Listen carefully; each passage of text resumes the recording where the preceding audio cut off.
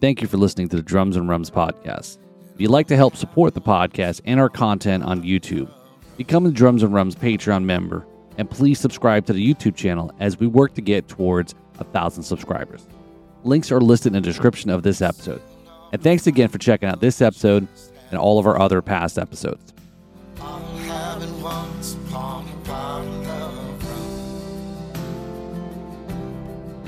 Hey all, it's Paul from Drums and Rums with the Backbeats Meets Spirits. Let's just get right to it, okay? This guy don't got time for all this foolishness. We're just going to get right to it. So let me introduce our guest to the podcast, recent competitor from the Discovery Channel's show Moonshiners and Master Distillers, Joe Jackson, a.k.a. High and Angry, a.k.a. JJ Jax, and thank you for your service. How are you doing, brother? Man, I'm doing all right. I like the intro, brother, like, because, I mean, everybody's like, oh, where I find you at? And I'm like, well, you know, when you're working in the thou shall not be namespace, you got to have several different monikers, yep. And that just, you know, it works out for me that way. No, I totally understand, you know, and I try to weave carefully about, try to keep the things separate, right? And I know you were talking, you know, on the Nooner Nation podcast is, yeah, you know, you guys got day jobs. I've got a day job. You know, it's paying the bills. It's keeping this fun going. You know, again, we all want to make that transition. Everybody wants to make that transition to it. But yeah, I totally get it. I've kind of got my moniker and so forth as well too to kind of protect the innocence. And I've gotten to that point. I don't know if maybe you go through the same thing. So what is your name?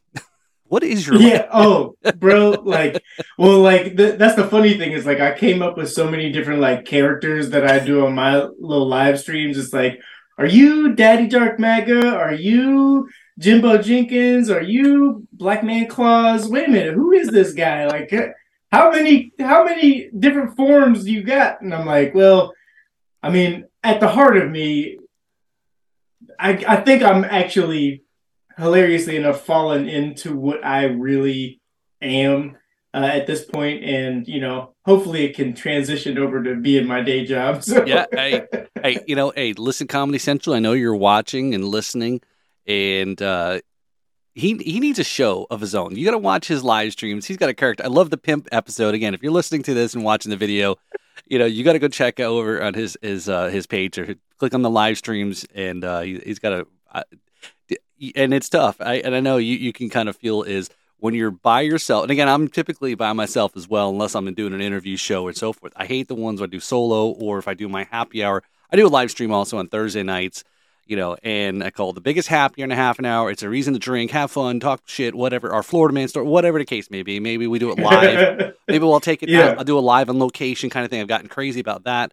And then sometimes I just like keep it in the studio, keep it simple. And but yeah, it's the same thing. It's very funny and so forth. So yeah, so okay, so I talked about there, you know, the Discovery Channel there, so which was really cool. I got a chance to catch the episode, which aired back in January, and I know listen to the Nooner Nation podcast today, do my homework, and I said I know that podcast. It was like one of those, you know, you couldn't talk a whole lot because it hadn't aired yet, which is kind of, you know, I'm sure very tricky. But before we get really into all that is, you know, where did you start? You know, how did it? Because again, as I mentioned, you know, thank you again for your service. You know, military background there, your Army Airborne. You know, a couple tours. Again, like I said, I picked that up from the episode there, watching the Distiller show, and yeah. So how do we go? So I think how do we go from all that to military distilling? You know, you're in Pennsylvania, so I'm sure there's a little bit of backwoods kind of action going on there, right? So I think it's like it's a multifaceted endeavor here. Like I went to college. I went to University of Pittsburgh. I was a theater arts, performance, and philosophy major. Like, you know, what are you gonna do with that other than like be in academia, right? Like I had grand dreams of like quote unquote being an actor or whatever, like, and I did a lot of theater and stage performances around town professionally, but like, you know, that recession hit when I was getting out of college, and I was like, bro, like I need to do something else. There's no jobs. There's nothing going on. It was like late 2007, early 2008. And I was like, I've always wanted to be in the Army. So me being me, I was like, I'm going to join up.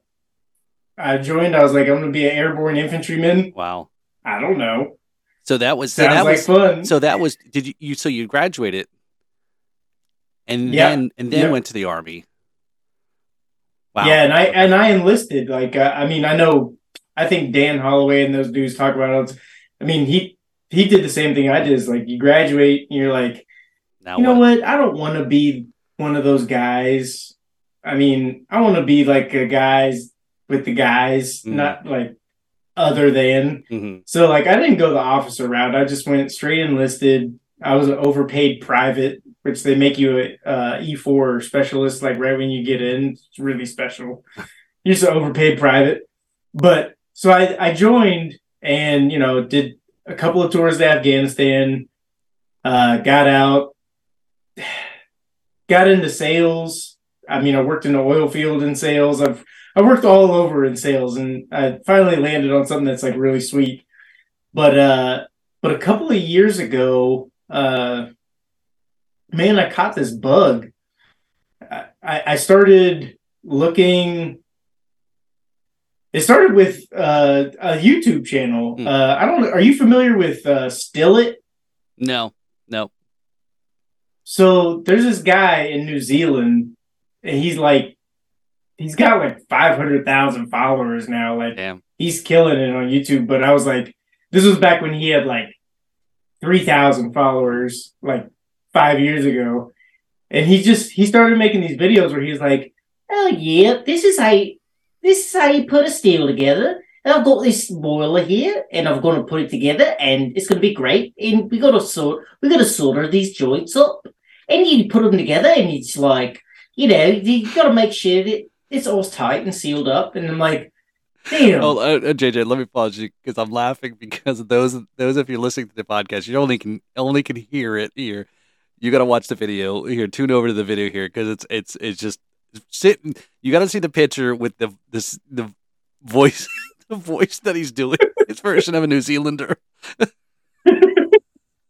He's like, yeah, well, I've got all these things here, these parts and pieces, and we're gonna put them together. And I'm like, shit, this dude, like, I work in the pipe valve and fitting industry, like, I can put together and solder some shit, and like, you're gonna make your own stuff, like, bro, like, what's holding me back? Mm-hmm.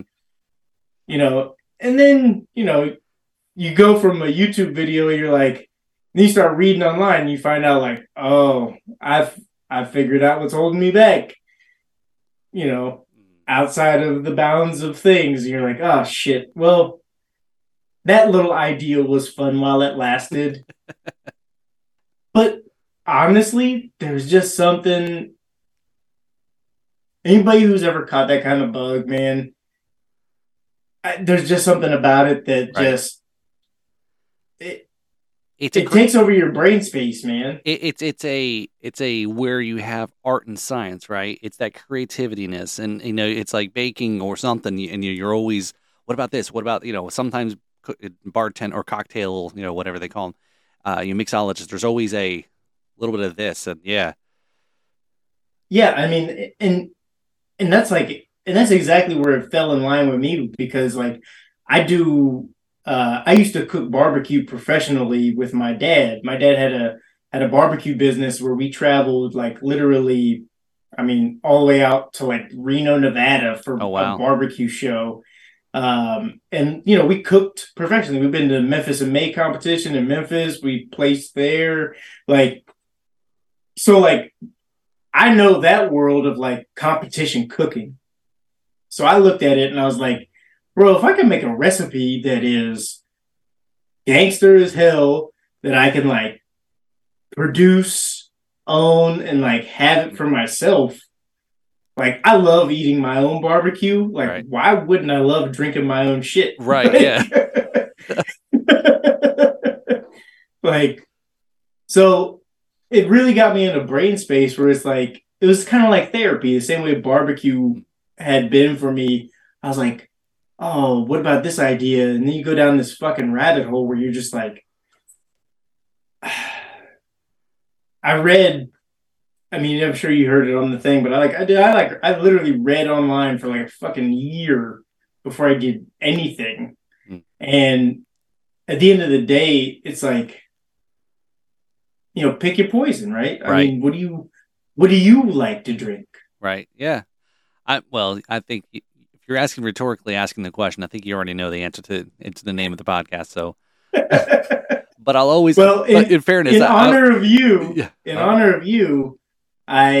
I took from the Solera tonight, Oh. and I've got it's the Solera. The oldest in the Solera is 4 years. Okay. Blackstrap molasses. It's pretty heavy profile. Like I call it Jamaican heavy profile, like high ester rum, right? Because, and we can dive into this a little bit in a second. Yeah, but I use like muck pits and like all kinds of like I guess what I would consider like the cooler end of rum. Yeah. Kind of styles to make my shit. So the more. So cheers to you, sir. Yes. Well, thank you. Look, I don't even have anything yet. Hold on. Since you said Jamaican, I'm gonna grab some Dr. Bird for you. Oh, I like it. A little bit of funk, right? That's the Jamaican funk there, right? Yeah. So, all right. There we go. All right. So with your JJ. rum, yeah, cheers to you, sir. With your rum, do you prefer? I like 100 proof. Mm-hmm. I don't like. There's a lot of these people out there that will argue for like 85, 90. Like, give me like 100, 105 all day long. For instance, rum fire. Yeah. Have you ever? Yep. I mean, that shit is. I would, if I could only buy one spirit for, not the rest of my life, obviously, but if I could buy one spirit, rum fire, like that shit is it's gangbusters. Right. Like they knocked it out of the park. It's heavy, it's high ester, it's clear, which most people are adverse to, like, unfortunately. Right. And we can talk a little bit about that, but yeah.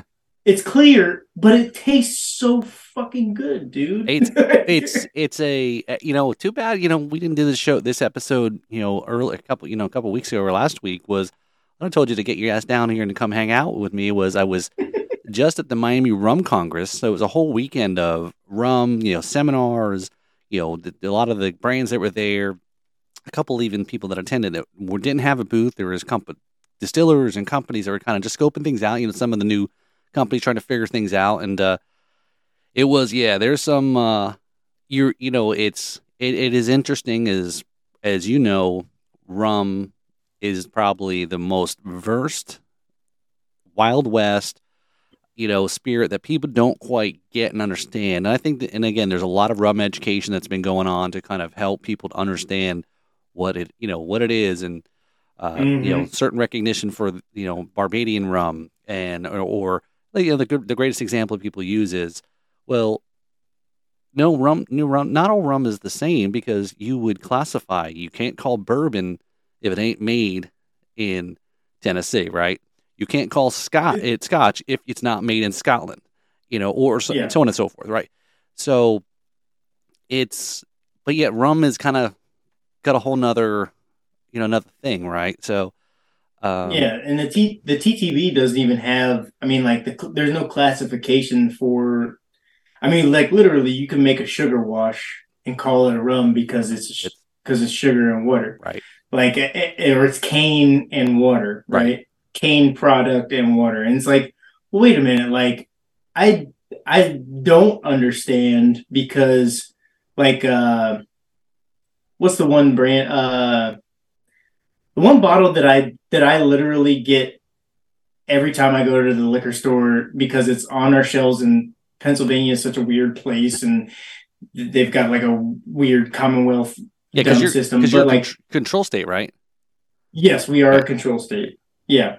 So the one bottle that I get is I think it's called Probitas. Mm-hmm. Okay, yeah. And it's a blend. I think it's a blend of a Hampton rum, right, and a blend of I think they put a Barbados rum in there. I think they blend it together, and it's a light blend. So like, but you get the heavy esters from the Hampton rum, and then you get the light, flowery, Right. you know, that essence from the Barbados rum. But like that, I mean, you're talking well balanced. Like, and if I can get it on the shelf, that's the one. Mhm. But bro, the rabbit hole is so deep on that end of the spirits realm. Like Yeah. I can't speak enough to it. Like I tried to. I did a podcast with Tansy from Instill Right. with him and Bill. Like this had to be like 2 years ago now, almost. Yeah. But I did a podcast like, and I'm like, there's so many different classifications. Like he's using Jaggery, right? Mhm. Like Yep. there's so many different ways to skin that rum cat that it's just it's impossible to cover them all with a TTB classification. Right. Yeah.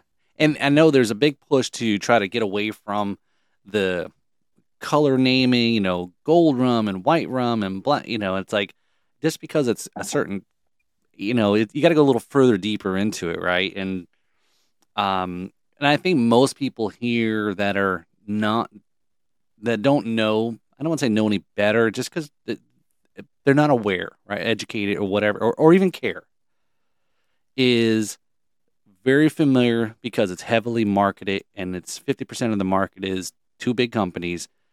And that's all they know is more of a molasses-based rum. And that's what they're used to because simply it's you order it, it's a this and this or whatnot, and then you try to throw an agricole on them to try to open their mind a little bit. They're mind blown because it's like this isn't rum. Why? Because it's not sweet, or or it's very fragrant. Yeah. But I think the same thing happens in. I think hilariously enough, and I mean like. Not to shit on the TTB. I love shitting on them, but not to shit on them as much as possible. The same thing happens in the whiskey industry. Like, you go through classifications of things. This, for instance, is a 100% Gambrinus honey malted whiskey. 100%. That's the only malt. So it's technically, according to the TTB, a single malt. But I can't put 100% Gambrinus honey malt on the label because I can put that on the back label as ingredients, but I can't put it as the thing. Yeah. So, but also when it comes to the flavor profiles, when people think whiskey, they think brown. Mm-hmm. Yep. And I think I know the whiskey snobs will hate me for this. I think that's a fucking disservice to the whiskey industry at large. And honestly, it's a disservice to so like most of the stuff that I would use as heritage grains in the first place or the heirloom grains, it's a disservice to the grain. Right. Because now I'm just making, I mean, for lack of a better term, a tea inside of a barrel and giving it a barrel influence that's going to, I mean, not mask all the grain flavor, but I'm giving it oak flavor. Yeah. Like, fuck. Just give it to me clear, bro. Right. Like there's times when I kind of go in and out and my mind goes off and then I kind of start overthinking and I'm like, well, of course, am I always thought about, things could be more purist in a way because if you put it in a bourbon barrel, okay, now it's going to definitely have a different taste and texture. All the things, is that really this type of spirit you're trying to do? Like nobody's putting vodka in a bourbon barrel because that's not a profile. But a lot of rum. Hey, listen, JJ, there's your idea. There, let's try something new here. Let's make some vodka, throw it in a barrel, a little char on it, and it's a new thing, right? Yeah. Well, but it's crazy to me that like a brand like an established brand that's been around for. I don't know. How long has Hampton Distillery been around? It's been around for 190 years. Yeah. An established brand, a brand that used to make spirits for the fucking United Kingdom. Yep. At large. Has a clear spirit that tastes better than, let's put a conservative percentage. It tastes better than 35 to 38% of the brown shit that's out there that's been aged. Why aren't we drinking it? And why do I have to special order it in my control state? Right. Well, there was a I'm drawing a blank now on the rum I saw last year at an event, and it ended up being, it was a clear. It ended up being, the finished product was clear, but it was aged in a barrel, and they charcoal filtered to get the color out, and then put it in bottle. And you're like, why is this clear spirit taste like it should be a darker color? And it's kind of it's a mind fuck, because you have a perceived notion already what certain things should be, and then something like that flips the script and thinking, this isn't what I'm drinking, right? So I don't know. No, this is it right here. Yep. This is a clear apple pie. Mm. And it's been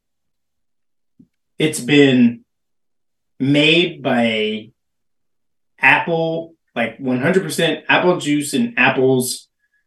And then I throw a couple of handfuls of chocolate malt and a couple of handfuls of caramel malt into the ferment. It ferments.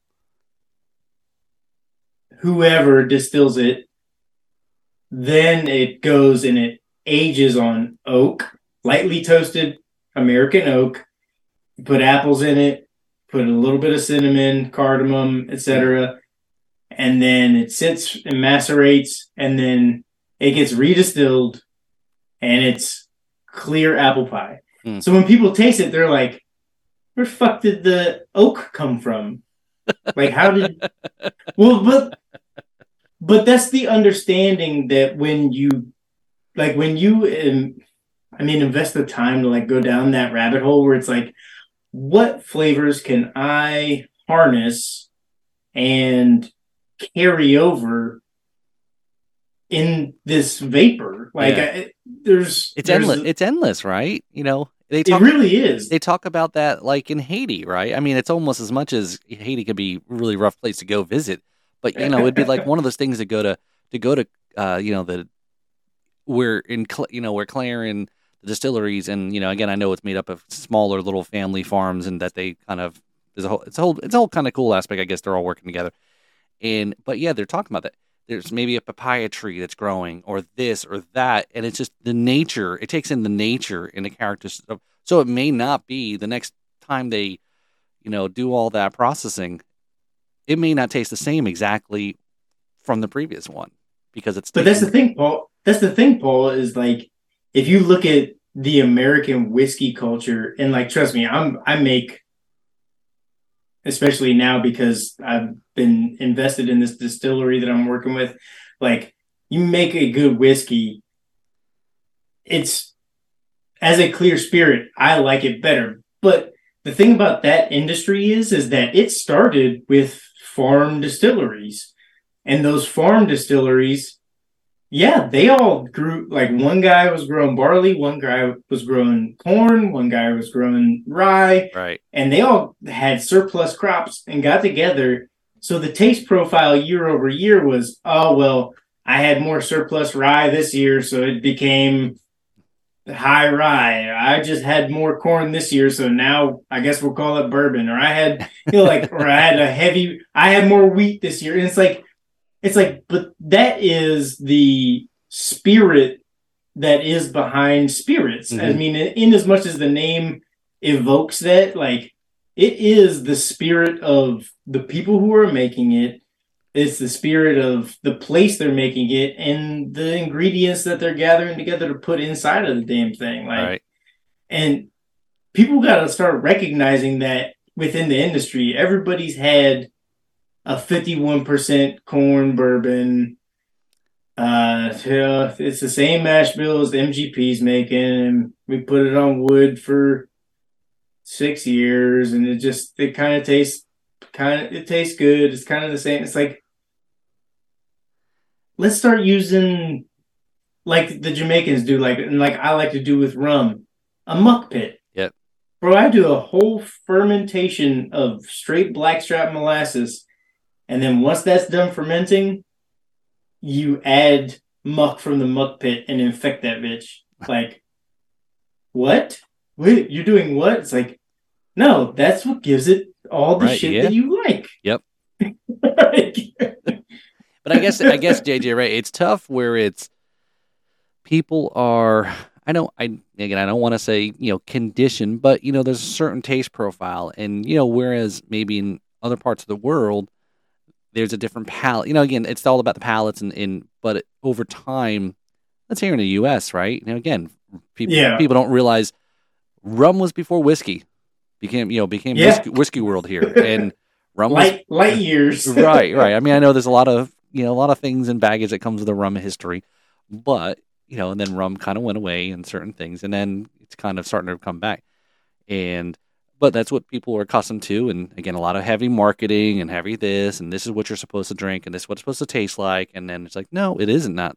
So yeah, it's a great that it's a wild west of different things, and especially some talk. I love talking to distillers because the folks that are the distillers, there's that creativity, that passion. There's a craft, right, to making something Hmm. that it's yours. You made this, and you're very obviously everyone's proud in what they do, and I can tell you were very proud in your product. So Well, I think it speaks. It also speaks to like I was on that Moonshiner Master Distiller. yep, I mean, like you think about like the moniker Moonshiner, and it's like, well, it's yeah, old white dudes in overalls with long gray and no beards, shirts and no and shirts they're on.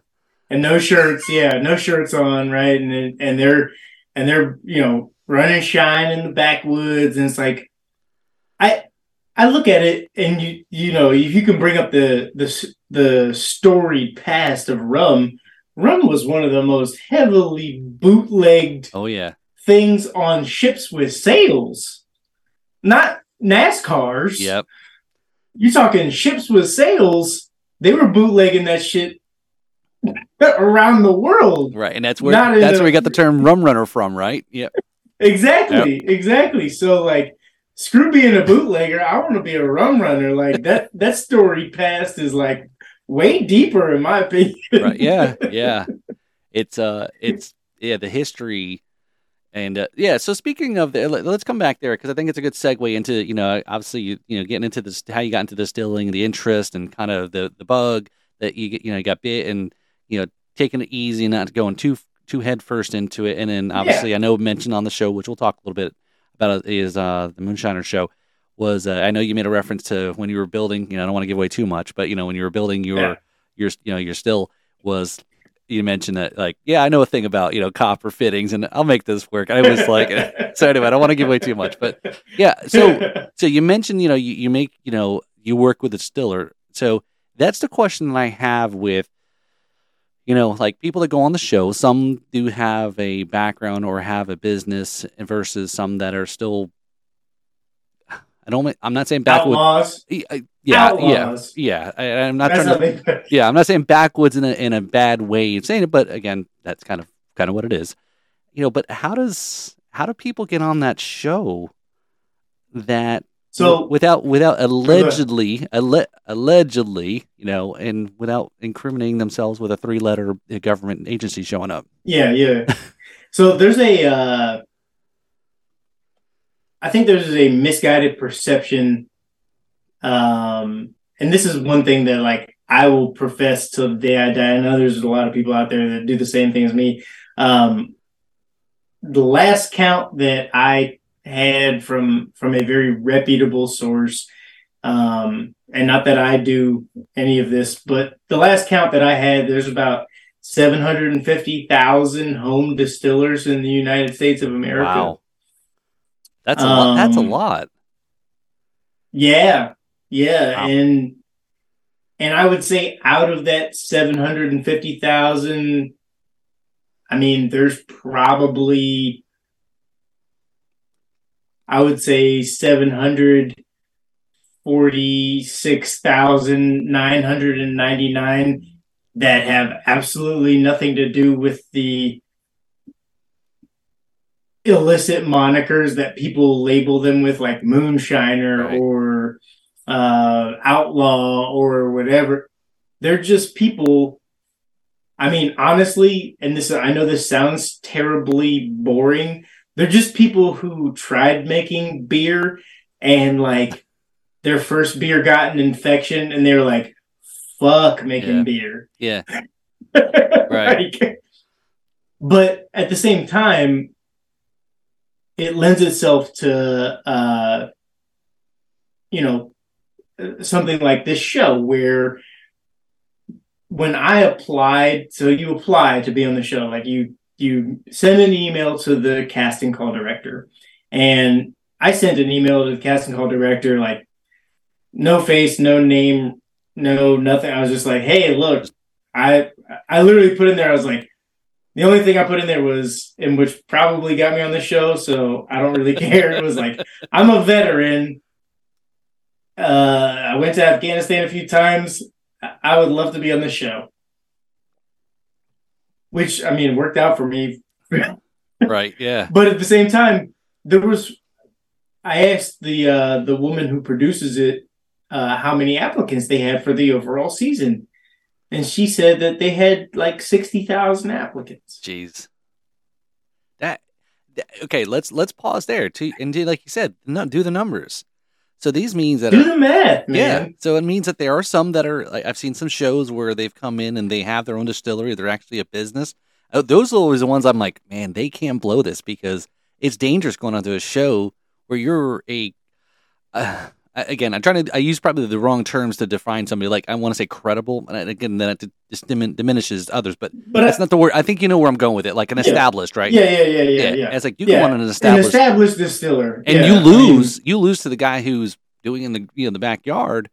That yeah, says, but again, it's like the all the other shows. You got a certain amount of time. There's pressure, and I know there's editing, and well, I'm sure you'll share some of the secrets there. But but yeah, but sorry, go ahead, JJ. no, I look at it and I'm like, Sixty so thousand, yeah, out of 60,000 cats, and I mean, I knew that they also had a back pool or a backlog of people whom they had been wanting to get on the show as well. So like that's not even including those people. So it's like, okay, well, what qualifies you to do it? I thought that I, struck lucky because I fell into the veteran category, which is great. But at the same time, I don't know that they, out of those 60,000, like how many people were willing to swing for the fences? mm, Like, yeah, and that to me is the whole point of doing the majority of any of like I used to do a barbecue with my dad. Like my dad would be like, "Oh, we would go to the big barbecue competition and be like, you can't change the rest. The sauce recipe is the sauce recipe is the sauce recipe." And I'm like, "Bro, like, but if we put a little bit of cumin powder and we do this and we like tweak it just a little bit, make it a little bit sweeter. I know where we're at, and they like sweet, right, you know." So the same thing with the competition where it's like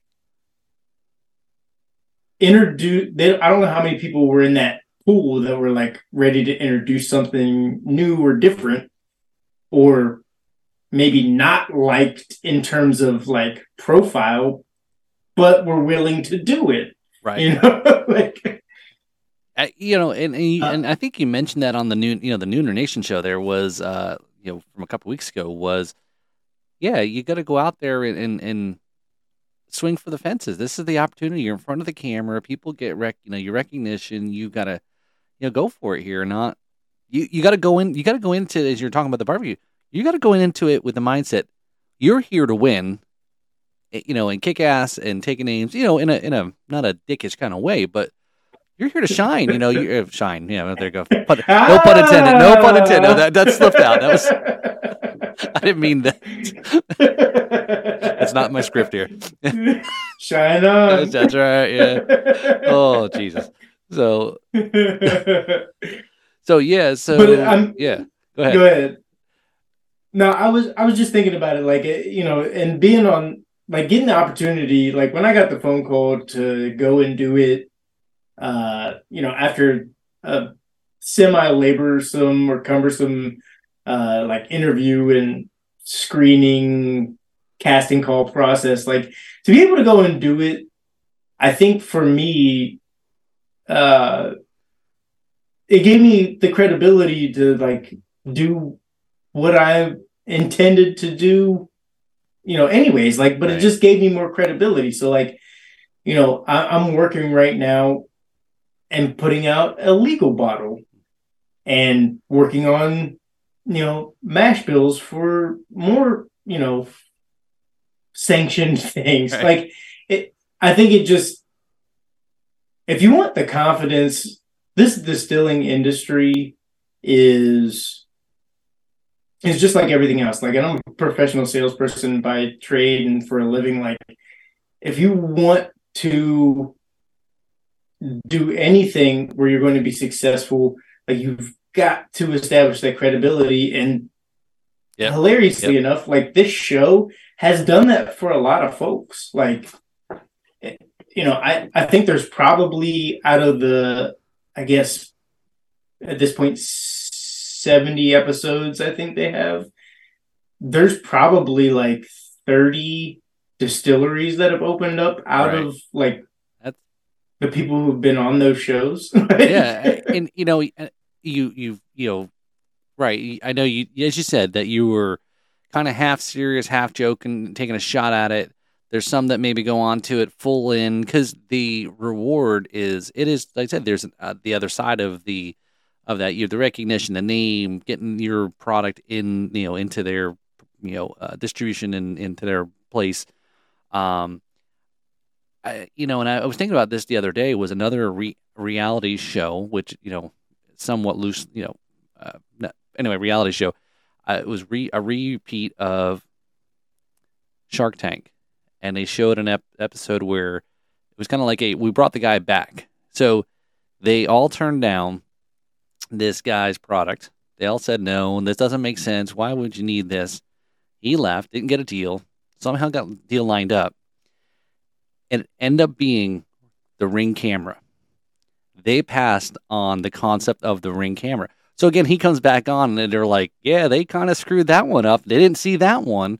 And sure enough, we all know what it turned into. He had a different name, I guess whatever it was, Yeah. but they rebranded and named and so forth. But it's like that's what it became. So, but I think also, from what I understand, I could be wrong, I could be right, is the same thing. They go on to those shows, and even if they don't get a deal or whatnot, I think ABC still gets a little bit of something. There's, of course, you're getting on. At least if you get on the show, and even if you don't get anything out of it, you're still getting something out of it because now you're on Shark Tank, as seen on Shark Tank, even if you didn't get an actual deal, right? So I could see it. Even Yeah. if you've been on the show, or people, if they did win the competition, they were still a master distiller. I had a guy, one of my guests early on. He lives here in my town.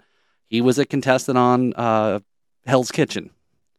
You know, and Yeah, same type of deal. And I look at it, to be like totally honest, I love the exposure. I think it has done a great service for me. I think that, the show itself, there I mean, there really aren't any losers in my opinion. Like, you right, get to do a legal run of liquor on TV. yeah, Like, legal, sanctioned. Like, you do the mash bill, like you do all the steps that is according to the TTB. Like, there's somebody watching you, like, chill your, use your wort chiller and like pitch your yeast and do all the shit.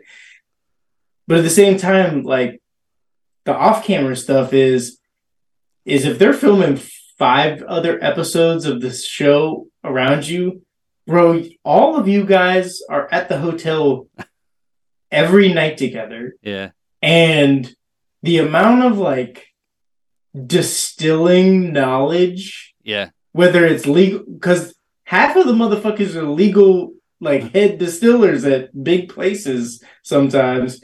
And then the other half of us are like, oh, like some of us have been doing it for 5 years, some of us have been doing it for 35 years. right. So like that amount of knowledge packed into one place, man, I learned so freaking much Right. just sitting. I of course I cooked barbecue as a baptism to them on what shit should taste like. Uh but I mean like that knowledge, I would take that over winning anything every day. Like Right. to have that amount of people that have it's not it everybody says industry knowledge. Like industry knowledge is shit you go to marketing folks with. That's that's industry knowledge. Like what's gonna sell? Does your label what does your label look like? What how are you branding? I get But it. I know it's terminology is used. I hear what you're saying. I agree what you're saying, and I also agree that it is probably a term that's poorly overutilized in the wrong context, right? I yeah. do agree. Yeah. Yeah, I get what you're saying. Again, it's industry knowledge. Okay, your craft knowledge, or yeah, your again, everybody's got to get thrown into the right bucket of things to we're all supposed to belong to something, right? But yeah, Yeah. but and it's awesome when I see a lot of that. When I go to the rum events here in Florida or talk to others. There was one back in Miami event that I went to in November, and they did a seminar there, and the owner of Maison Franc, the owners of the owner of Plantation Rum, right? Let's just make it easy. Yeah. He was Okay. there, and they were talking. It was mostly a seminar session of plantation stuff, talking about the history. And dude, that's one I was like, man, I would love to go to plantation, just hear the stories and see the production, see the Barbados and all that stuff.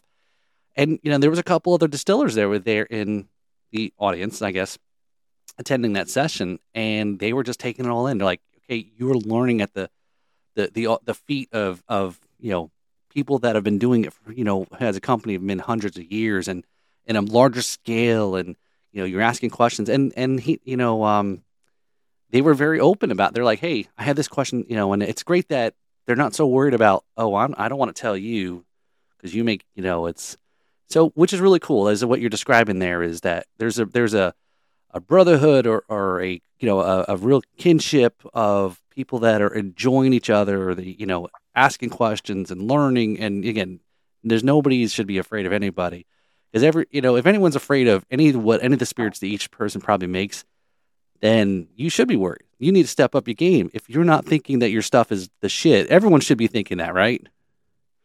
Dude, I mean like I think it took me several years to like believe that about myself, but like going there and everybody says also like, oh well, the judges are just these guys from this moonshiner show, and what do they know? They don't know shit. Like they're just hillbillies from the woods, and it's like the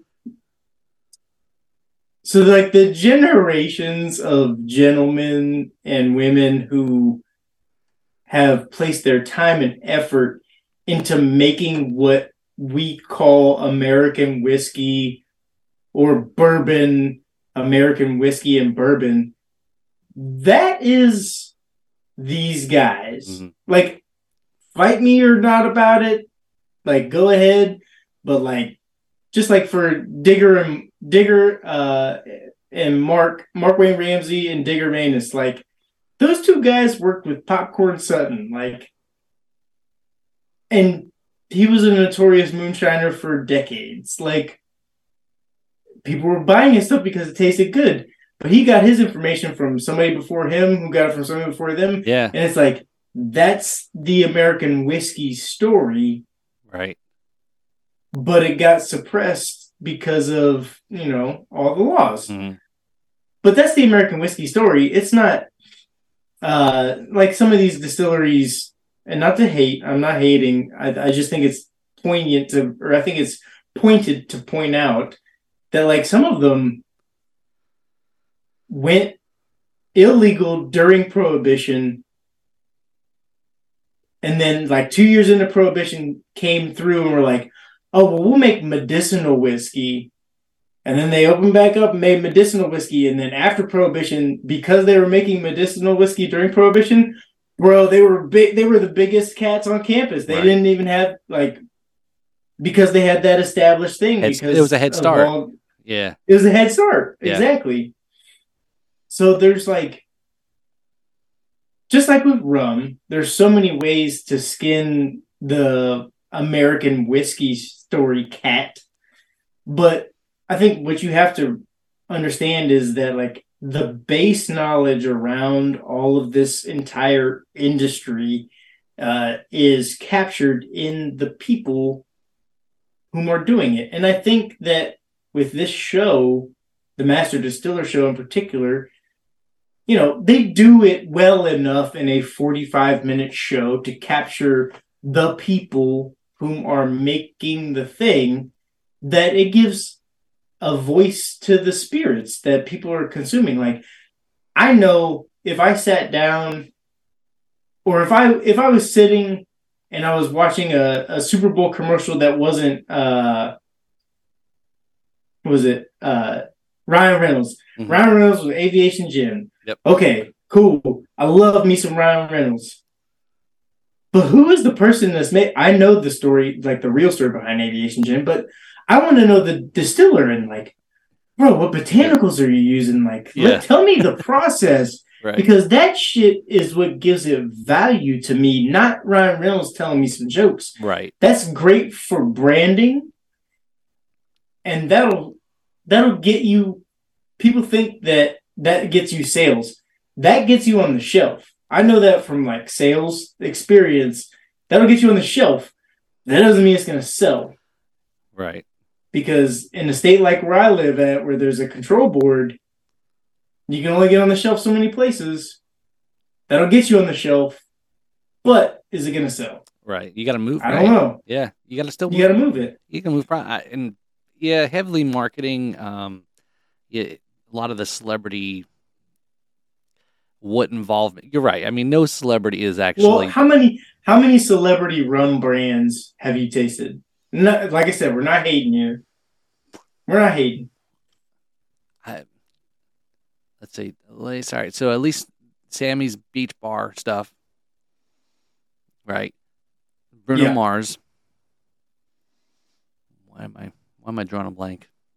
That's the two that come to mind real easy. So there's more tequilas than there are rums. I Yeah. think right at this point, just because tequila is like, this shit is taking off, man.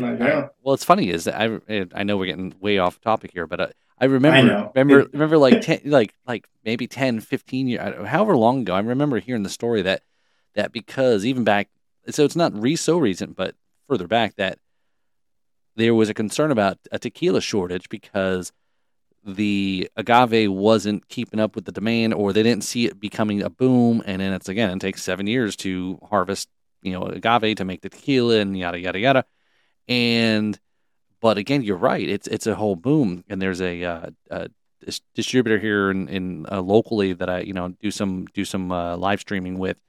And he said the same thing. He goes, man, if I can just get a tequila company, because these Mexican restaurants, it almost doesn't even matter what it is or whatever. It's another brand that they can put up, and they have it. It's like, that's kind of crazy. I think it's one of those things where with that industry, like I said, not to get too off topic, my buddy GP, he was a Marine. He's a combat wounded dude. He was on Master Distiller on the tournament. It was the tournament that was the 3 episodes before the one I was on. He makes tequila, and he's got his own distillery essentially and brand out in Southern California. And I mean, he told me, like, and a lot of other people have told me, like, so tequila is one thing, but if you're going to make fucking mezcal, because no mezcal is tequila, but all tequila is mezcal, I guess, is the way it's generalized. But basically, you don't have to use the blue agave in like a mezcal. You can use other different agave plants, different peñas from different agave plants, And he was like, bro, they grow everywhere around Southern California. Mm. Like all the different types of agave grow everywhere. And it's like you can harvest 100 different types of agave and freaking roast it, ferment it, Yeah, because distill it. I mean, I know most of it's made in Mexico, right? But I mean, I guess is there actually I'm asking because this is a rum show. Nah, this is rum. But I mean, like same thing. Like so with the tequila, like they're in the mezcal category according to TTB because that's the only way that it's regulated. There's tequila and then there's mezcal, right? But in the mezcal category, it doesn't have to be the blue agave peñas that they're using. It can be I don't know the variety. I'm not a horticulturist, but like they can be like all different varieties of Right. agave peñas. Like Right. there's probably hundreds. Like the aloe, like Al- the aloe plants and shit. All that shit is all agave essentially. all Like tied to it. it's all tied to the same type of plant. Yeah. All But the right. same thing with rum. I mean, look at rum, bro. Like there's people using cane juice, Yep.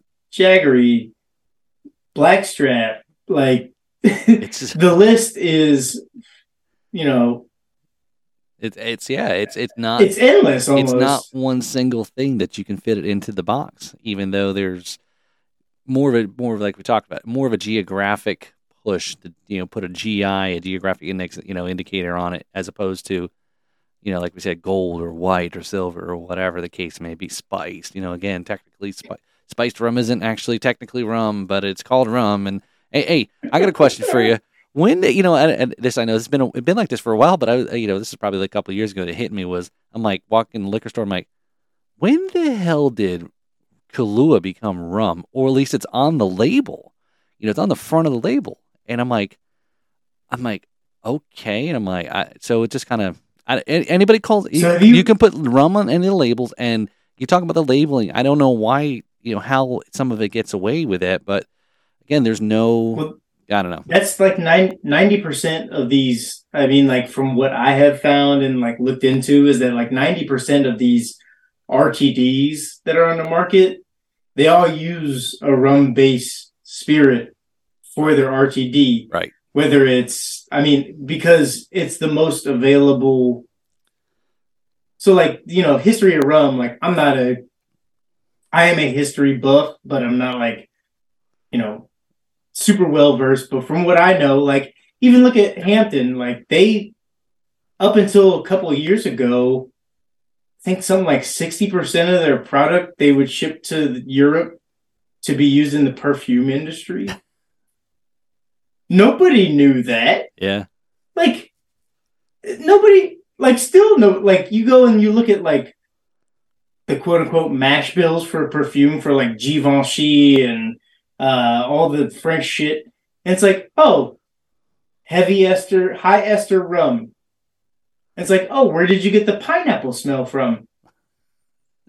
Well, they fermented it down there and then they shipped it to your ass. Like, that's how that shit happened. Hey, JJ, listen, don't call me out if I spill my rum drink all over me and, people think that I've put some cologne on, okay? Don't call me out, okay? Or maybe that's a good call. But once you get like literally if some people like notice that in their head, like Chanel number 9, I think it is. If you knew that part of that or some of your favorite scents had heavy, high ester Jamaican rum in it, if you knew it and then you smelled it, you'd be like, shit, there's fucking rum in this. Get me some Coke. I went to Nordstrom's and I was like, bro, like, oh my God, there's rum. There's rum in this. There's rum in this one. There's rum. And then you get on the website and you're like, oh, there is. There's rum in this one. There's rum in this one. There's rum in this one. And it's like, that was the industry for that product beyond the rum runners who are selling it for consumption. That's it. I didn't know that. I didn't know that. That's kind of interesting. Cool. But sorry. No, There's so many that's rabbit no, that's holes. no, that's cool. No, I guess I've never heard anybody talk about that, and I mean it's one of those. I'm not saying that it shouldn't be surprising, but again, if there's anything that has any level of alcohol, it's got to come from something, from some type of process that we're sipping on, similarly sipping on. So JJ, let me ask you about. All right, so again, I don't want to give away too much. Again, if people haven't seen the show already, I don't know, man. It's so what you made on the show. So it was what'd you call it? It was s'mores whiskey. Well, I started with a base, which I called it the chocolate smoke bomb bourbon for the show. I mean, like, you put whatever fucking name. Like, I'm a showman. I don't care. Essentially, it's like a Scotch mash bill, pretty much. But I think it was 75% malted blue corn, 75% malted blue corn, 20% heavy peated malted barley, and then 5% chocolate malted barley. So for dramatization purposes, I called it this chocolate smoke bomb bourbon because it's high corn, right? Right. But so I started with the base of that, and then I had done some experimentation because they want to do a flavoring run. Like, that's the thing. So, like, down south in, like, Tennessee and, like, you go to Gatlinburg, the majority of shit is, like, candy in a jar, right? Like, that's what they promote. Like, it's candy in a jar. What flavors can you get today? It's, like, sour apple, blueberry muffins. Right. Like, so I thought to myself, I was like, well, I don't know anybody out there who's doing a s'more. I'm going to try it, experiment, and see if there's a s'more that I can do. So I infused, after distilling, I had infused my low wines and ran it through some marshmallow fluff and graham cracker crumbs and other sundries.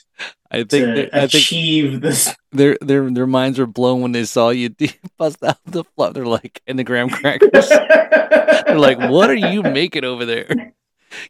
But this is the jar. This is the jar of what's left, because they don't show it. So TV Magic, they drank, like, I don't know how many production people drank part of this jar. Oh, okay. But there was, like, it was, when I got it back, it was not where it was when they showed it on the fucking clip where it's like, we're back. It was, like, down to here, bro. I was like, who drank all the damn booze I just made? This is ridiculous. Well, there's got to be a lot of fucked up people running around because they're all that stuff is over 100 proof, right? Yeah. Oh, my shit, when it was coming off on that second run, dude, I was lucky. I was lucky if it was coming off under 170, bro. Wow. Like, I proofed it down with spring water, but, like, yeah. And when you do that, because I don't remember if I've ever seen any who's come on the show and actually did their own, like, measurements, checking the proof or anything. And most of it is the distillers are all just kind of by feel and by taste. Oh, okay. You are using one or no? Oh, okay. No. This is what I do and check all of my things by normally, but right. They want you to be the master of the bead, right? Shake it. It's got big bubbles. It's got little bubbles. How long do the little bubbles last? Mm-hmm. And, you got to figure it out from there. Yeah, and that's people don't, they watch the show, they probably don't quite get that. I mean, that's an interesting thing, the shaking of the bottle. It's not just for TV. It's an actual legit thing, right? I mean, you can get, like, I can probably, well, mostly because I know what these are, but I mean, like, you can figure out really close and get really, really good at it within, like, I don't know, 3% Oh wow. is I think the closest that I've ever seen somebody do it. Like where it's like, oh, this is supposed to be 95%, and it's like, oh, it's 96 or Wow. 98. That's You know, that's pretty impressive. So yeah, yeah, I enjoyed it again. I know it was part of the show, and I do watch the show, and it was actually cool to see somebody. And I was telling them, we were sitting there watching it last night, and my kids walked in. I'm like, hey, I said, I'm going to interview that guy tomorrow night. I'm interviewing that guy on TV. There, the guy in the orange that guy shorts, in the the guy in the guy in orange. them short shorts. Yeah, yeah. So if you're Everybody knows. yeah, if you haven't, Everybody knows it. yeah. So if you're listening to this or watching the video, there, if you haven't seen this episode yet with on the Discovery Channel, go watch it on demand or whatnot, or on the website. I don't know, wherever you can find it nowadays. Discovery Yeah, Plus. I you got to think check it's out. going to be on there soon. You got to check out JJ's legs. He's showing a lot of legs in this this episode. What was that? Your boy that lives down by you, Lance. Lance Liggett from Thigh Huggers. I think he lives down in. Why's the name He sound lives. in Florida? He lives in. He lives in Florida. He lives in. I think. I think he lives outside of Orlando or something. Okay. By that joint, but yeah, his whole company, Thigh Huggers, they're right out of there. I know. Like I said, because of, I know Eric and and Yeah. the couple of the people, and again, watch the Drinking Bros and the other shows and so forth. I learned so much about the the military without actually have been in the military, but some of the interesting things and so forth. But It's all about the short shorts, thighs out, skies out. that's I think you really definitely threw him for a loop when you were giving him a hard time about the sun's out, guns out. He was asking, he's like, thighs out, skies out. I was like, that's a new Well, one. I told it like, and that's like the TV magic of the thing, because it was like, because he asked me, well, number one of the cats literally like they were walking in, we were all, off camera, you had to wear the mask, and like we did like a million COVID tests and all this shit, but like one cat walked up to me, I think it was Mark Wayne Ramsey. He walked up to me off camera, and the first thing he said to me when he met me, he like shook my hand. He's like, well, thank you for your service. And then he goes, well, what happened to the rest of your britches? So when Tim said that shit on the show, I was like, when he's like, are those Army issued? I was like, skies out, thighs out. And that's why I was like, hey, bro, if you lend me some of your, or if I lend you some of my shirt, I'll lend you some of my pants, right? Oh my god, that's fun. That's funny. So yeah, so it sounds like, yeah, it's I know a lot of times people go on the reality shows or TV, and it kind of turns out not to be how they how the finished product portrayed them, and sometimes but it sounds like it was it turned out you were pleased with the output, the product, the results of the show. We won't say, again, we won't say, if you were the winner or not. So you all have to go check out that episode there, and follow everything. We'll get to the shameless plugs at the end here, but yeah, it was definitely, like I said, I enjoyed it. Like I said, I watched the show every so, and that's why I'm always, and I said Diaz is. So exactly, how does this all work? Because if people walk in the storyline, it's like, yeah, I'm making my backwoods, and it's like, how does somebody not walk into it? It's like a Dateline, there's a sting operation for pedophiles. You're walking into this show on TV. You don't want to walk into the buzzsaw, right? Like, and that's what so I think the biggest thing about it is like, when I agreed to do it, I was like, this cannot be exploitative. Like, I know a lot of cats, and there's been episodes of that show where it's like, a lot of cats let it be like, people will exploit you at every turn, like no matter what. So like, not letting it be exploitative of me was kind of my goal, but also to like, I wanted it to be a building block for further things to come. And that's how I approached it. And I think like more people, I mean, unless you're on like, was that Married at First Sight or whatever, like I guess you got problems. But like, I think there's more like any of these shows where it's like cooking or baking or whatever, like, don't let it be exploitative of you. You have what you have, and you're there because most of you are there because you know what the fuck you're doing. Mm-hmm. like, or you have a really great personality. Right. But you know, use shit to your advantage. Like I encourage everybody who has even a platform like a podcast, like use stuff to your advantage, man. Like you never know what could come of all of this on the back end, Right. right? I I think that's an excellent point, JJ, is you never know. Take every opportunity like it could be your last, and because you never know if this could be the one or that was the right moment that you may have missed and not realized it, right? I think that's a perfect. Bro, I Yeah. told my wife years ago, I was like, bro, I used eight of my 9 lives uh serving in the army. I was like, I got this last one left to go, and I'm not gonna, I'm gonna take the opportunities that I feel like Yeah. I can take advantage of, and this was one of them. So Right.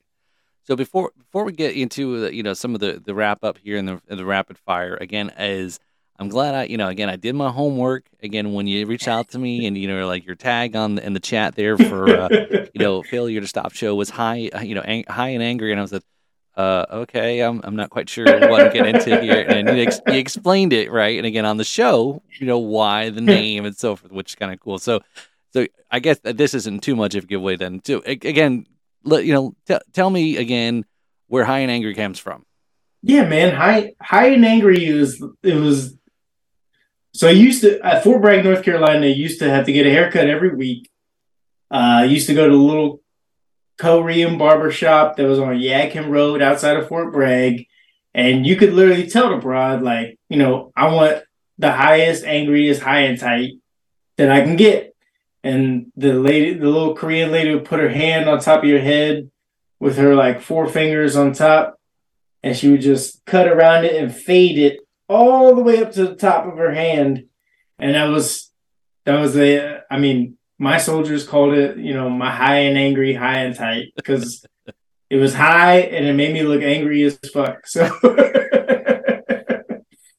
And it wasn't because you had really, like you're driving in a convertible and your hair kind of goes all over, jumping out of a perfectly good airplane, right? Without No, it was not as we call that so there's a difference between like what you got to do in the 82nd Airborne every day, and then on Fort Bragg, that's also the home of Special Operation Forces, like in training. So those guys have what we call the Special Operations Quaff. Mm-hmm.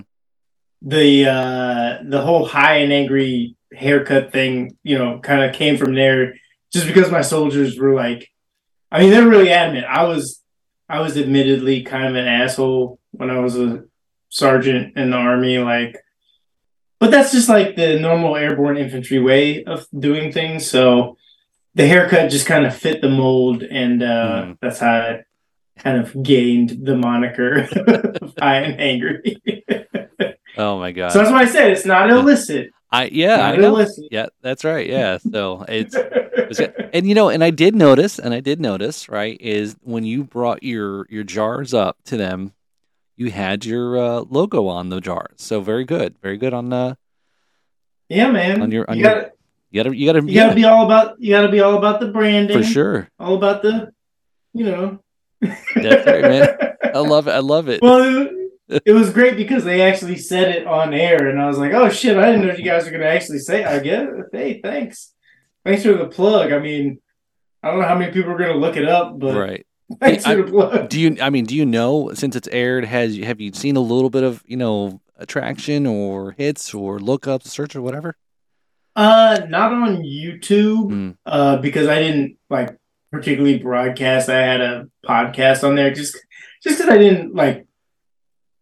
Number one, you don't want to like be broadcasting like, oh look, yes, I have a podcast that I'm doing. Yeah, you yeah, you don't want to like overplay your hand.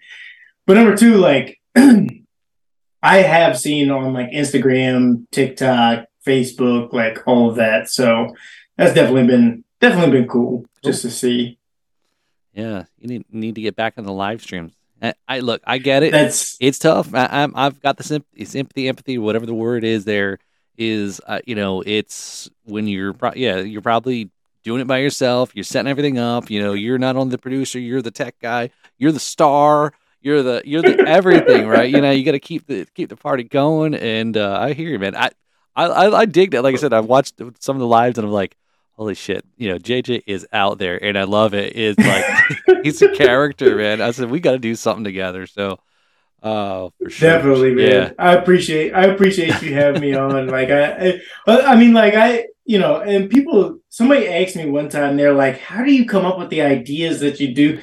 And the reason for folks listening, the reason I haven't been doing live streams is literally because I'm filming other things, and we'll put that out there right now. I'm filming a couple of other things that will air on television. Oh.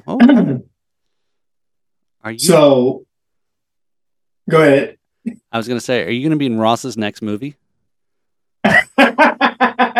Man, if Homeboy invited me to be in his next movie, I would. But I mean, he gonna have to talk to my agent, man. Yeah.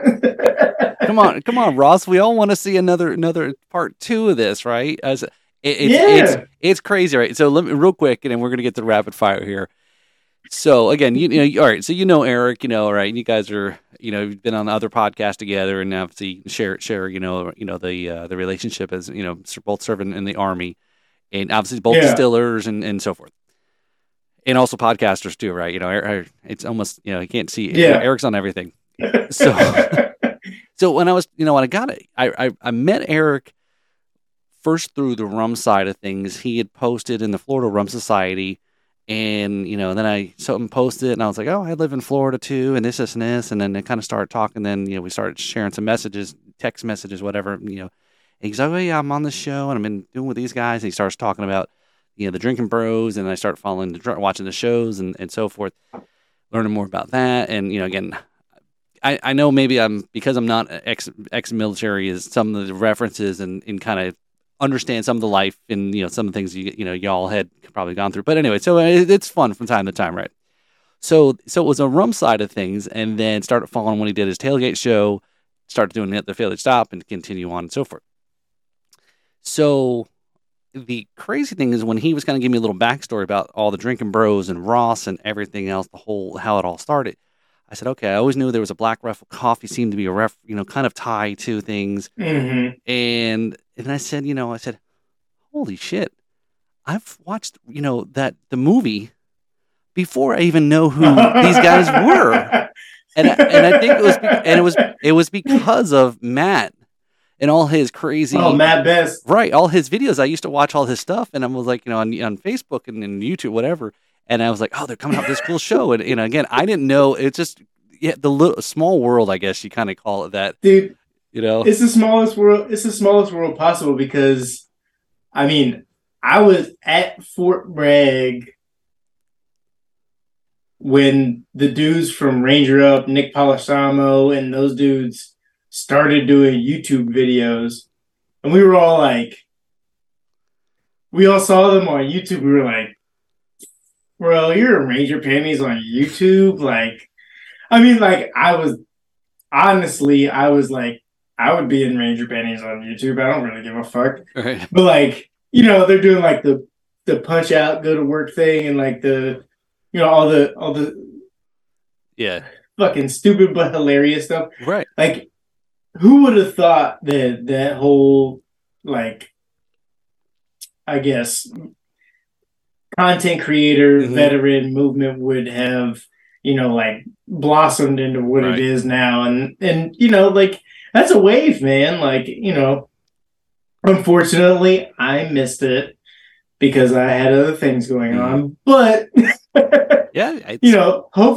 hopefully this, like, distiller, like, I think there's a wave of distillers, craft distillers, home distillers. There's a movement and a wave on the internet that's happened over the past 3 to 4 years that I don't know. I think it's just like that kind of same blossoming. Like, you look at guys like, I don't know if you ever watched Bearded and Bored. great, great YouTube channel. Guy is so humble, so cool.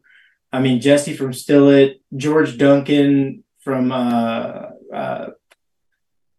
Barley and Hops. Then you got Steelworks and Brewing. That guy is like, he's just doing his thing, man. And all those guys have over like 100,000 subscribers on YouTube. Right.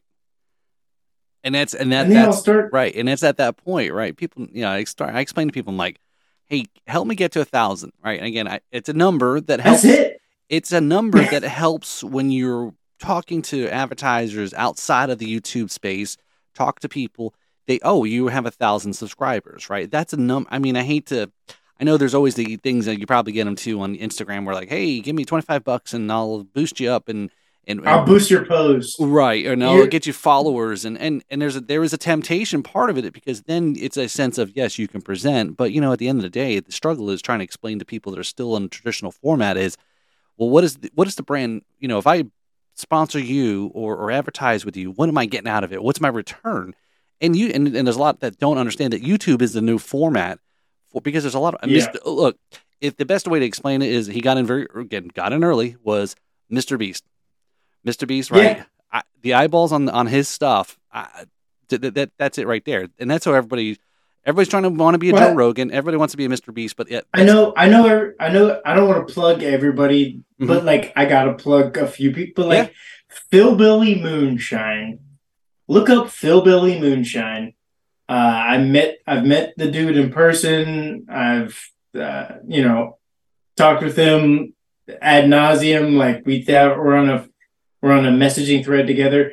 Like Philbilly Moonshine, 3 or 4 years ago had like 100 subscribers. He's up to like 50K right now. Wow. And it's literally because of this. I mean, I call it the craft distillers movement. Like beer brewers had the home brewing movement. Yeah. Winemakers had, I'm going to make my own saisons or whatever I don't even know wine that much, but whatever. I'm going to make my own Syrah in my basement. Yeah. Like, where's our movement? Like, it needs to happen. I think it's happening. I know versus craft at the different levels. Because again, talking to some of the other company, folks that are here in Florida that are making their own, that and I explained and said there's some, and I didn't know until I got into this that there was such a thing. I would just assume, you have a rum brand. Oh, that you have a distillery. Can I come visit distillery? Well, and then it's like, when I start learning, this contract distilling and all these other things. Yeah, because and then I'm like, okay, that makes sense. You want a rum brand, but it costs a lot of money to start up a distillery. But then also, a lot of those guys started their recipes not in a distillery, and that's the point that I think needs to be driven home is that if we want the craft distillers movement to happen, then we need to enable craft distillers, aka the same thing that happened in the home brew industry. We need to enable people to be able to create in that space outside of the parameters of what those agencies require. Because if without that, you're going to get the same. So for all the bourbon drinkers out there, without that, you're going to get the same 51% yellow dent corn, fucking 30% rye. Yeah, because none of them are willing to take the risk to take a step to the side and try something. The craft homebrew guys, or craft, and you know what I mean. Well, how do you think we all got to love hops? Yeah, right. We all love hops. We all love hops now, not because of Anheuser-Busch, not because of fucking Coors, not because of... We all love hops because somebody was in their garage and was like, oh man, I think I added too much. I guess we'll see what it tastes like. And then, I guess it tastes pretty good. I'm going to make another batch just like that one. And then they made another batch just like that one. And then they made one with more hops. And they were like, this is This is high hops. This is what do they call those? Double IPAs. Yeah, Right. double IPA. Yeah. Ooh, we just did something different. It's like, let us do that Yeah. because we will make you some shit that you ain't even. It'll be a. We'll take Elon Musk to the moon with our shit. So again, to just to kind of come back in there, and I think where you're going, where you mentioned again, listening to the Nooner Nation podcast you were on recently, what you explained, it wasn't so much about being dangerous, whatever. It was the concern about the methanol, and you're going to go blind. You're making bathtub gin, whiskey, whatever, and you're going to go blind and all that. It's such a small thing, and again, if you're the worst of it is up front, in distilling, right? The heads or the nasty stuff. The 4 shots, so the way that people prescribe, I think this is the most, I guess, kids' gloves way to go about it. The way that most people prescribe danger to a thing is with. It's like they're putting out a fire. They want to put a big blanket over it, and they want to say they want to extinguish it, right? I think that although that is a proven method of a way to put out a fire, the best way that we all know is to take the fire extinguisher and do like the instructions say, pull the pin and spray it at the base of the fire. But we're not doing that. We're putting a blanket over creativity. We're putting a blanket over people being able to express themselves through a distilled spirit. And at the end of the day, the danger level that's prescribed to something like home distillation or craft distillation, I would like it to be called, I was talking with a bunch of people on a forum. I think something like 99 or 96%, I think the last time I saw it was like, we're all running electric. Nobody's running propane. There's no open fire. No. And then as much as everybody would like to think that like, oh, you're moonshining, you're in the backwoods. It's like, no. Everybody does it in a warehouse or there's nobody really out in the woods doing it. It's sorry. I mean, I'm sorry, but like that's yeah. So like the fact of the matter is that like the danger that trust me, I was in the infantry. I jumped out of fucking airplanes. Like you can prescribe a danger to things where there's no real inherent danger just so that you mitigate the amount of people that do something. And I feel like maybe it's not the spirits industry, maybe it's not the government, maybe it's not whomever, the boogeyman. Mm-hmm. But at the end of the day, there's a lot of people out there that are wanting to and willing to express themselves through craft spirits. And I feel like because of the rules and regulations, they're not able to. And I think it's a disservice to the industry, to be honest. Right.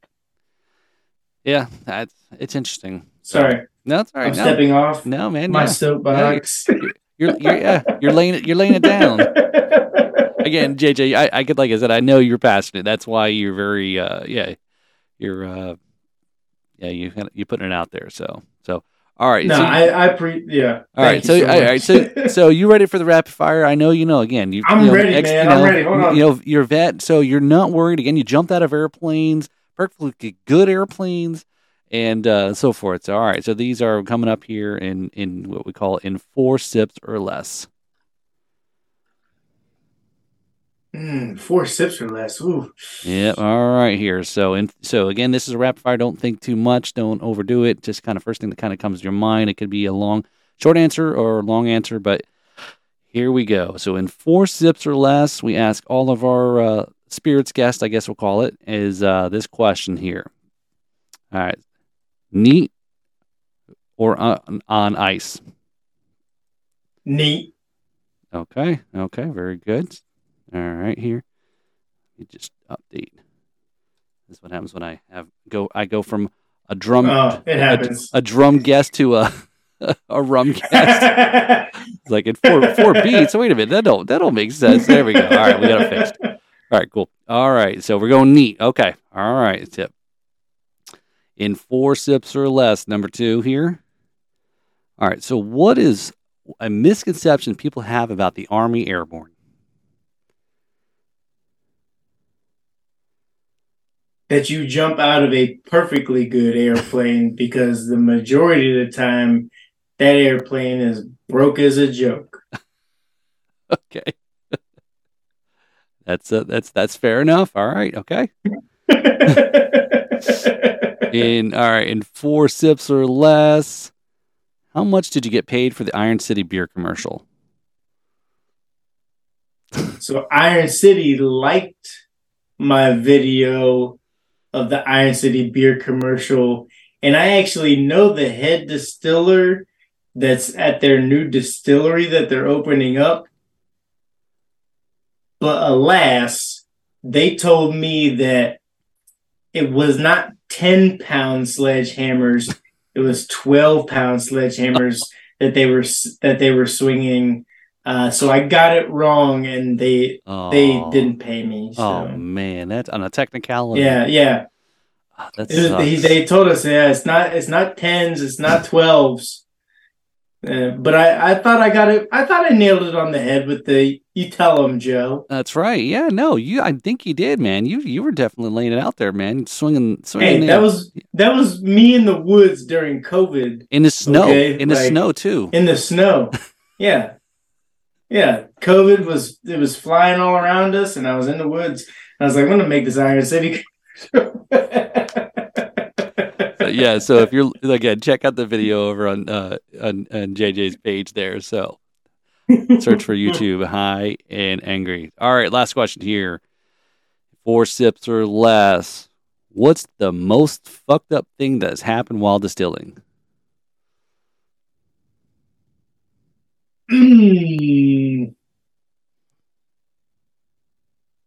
While distilling, I think everybody that I know has a problem with their hot and chill water lines that run to your condenser. Whether you're running a deflegmator, which is a condenser that goes at the top of a rectifying column. I don't know if you've ever seen them, but like it's basically a pre-condenser to your actual condenser. But the water lines is a tough thing to get right because most water lines are made out of soft plastic. So if you're running water on that pre-condenser, the effluent water, so the water going out, can get really hot. And I still don't know anybody who has found like a good solution to a 90-degree angle other than using a brass fitting or a hose coming directly off of and then having hot water come down that doesn't just bend and crimp. There's little things like that with like design that are like weird, but like if I were to say like during this, like the last thing, so that's a rabbit hole. There's vapor management and then there's coolant management. I choose coolant management, which has everything to do with your water temperature heading to both of your condensers. You need to be able to regulate that, but if you've got a crimp in one of your hoses, that fucks the whole process up. So okay. You know, that was a very slow 4 sips, you know.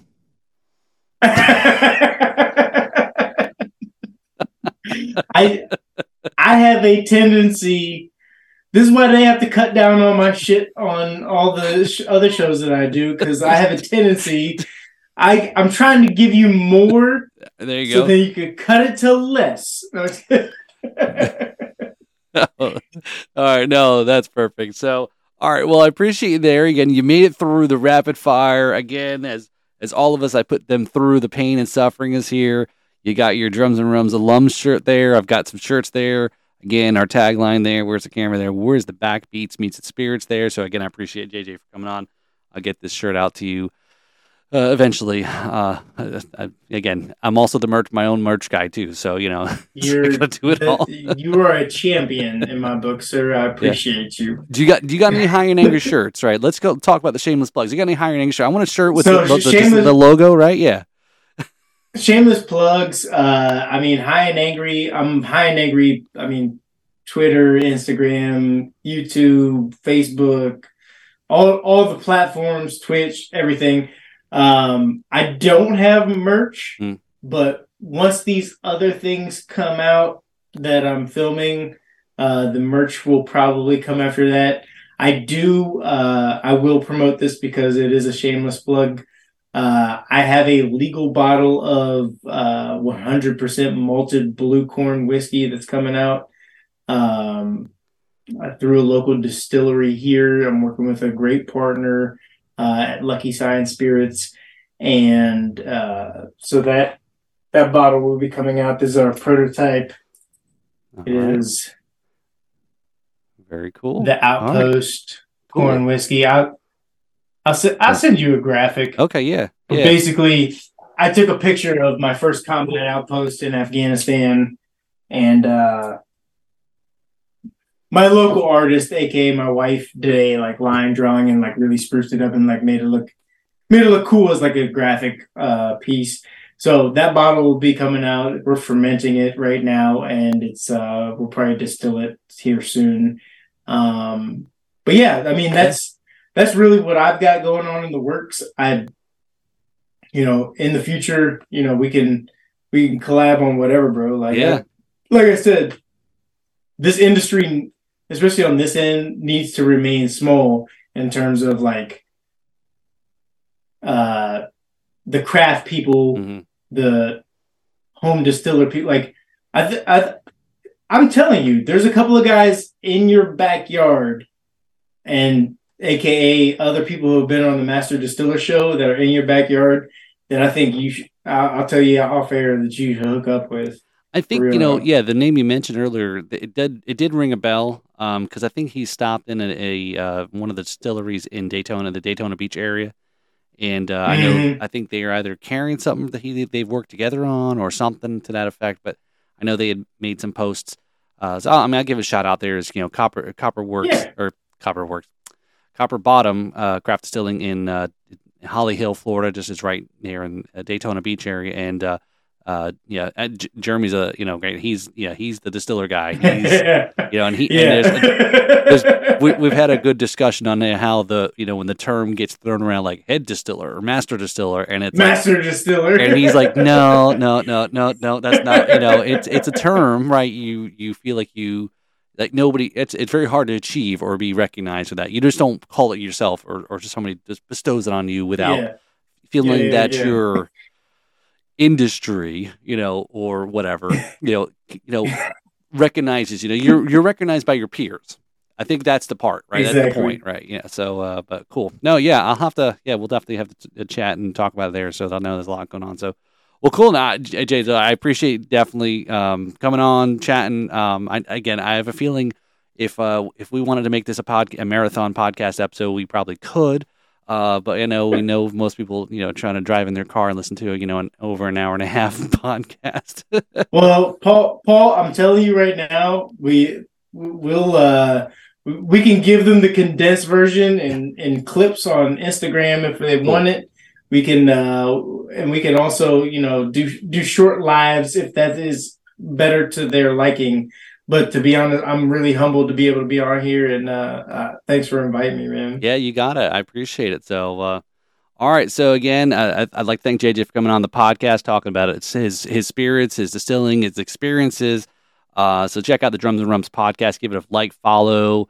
Again, that is as we talked about. That is an important thing. Do the ratings and reviews because that's what people do look at. Advertise all these things, right? I'm not just speaking out my ass. That's what everyone says. That's what Ross Patterson tells everybody to. Give us a 5-star rating and a review, right? And maybe if I get enough reviews, I'll be like Eric Tanzi, and I'll actually start doing read the reviews. But right now, I don't have a whole lot. That's why I'm saying, give me some reviews, give me some feedback, tell me if I'm good, bad, or whatever. Come on, that's I right. want to know. Yeah. So yeah, look for the other great episodes out there. Follow us on Facebook, Instagram. Subscribe to the YouTube page. Again, we're trying to push to 1,000, get to 1,000 subs. Subscribe to, go to the website, drumsandrumps.com. And I want to thank you all for, this episode. Again, have fun here, JJ. So again, thank you all. This is where the backbeats meets the spirits.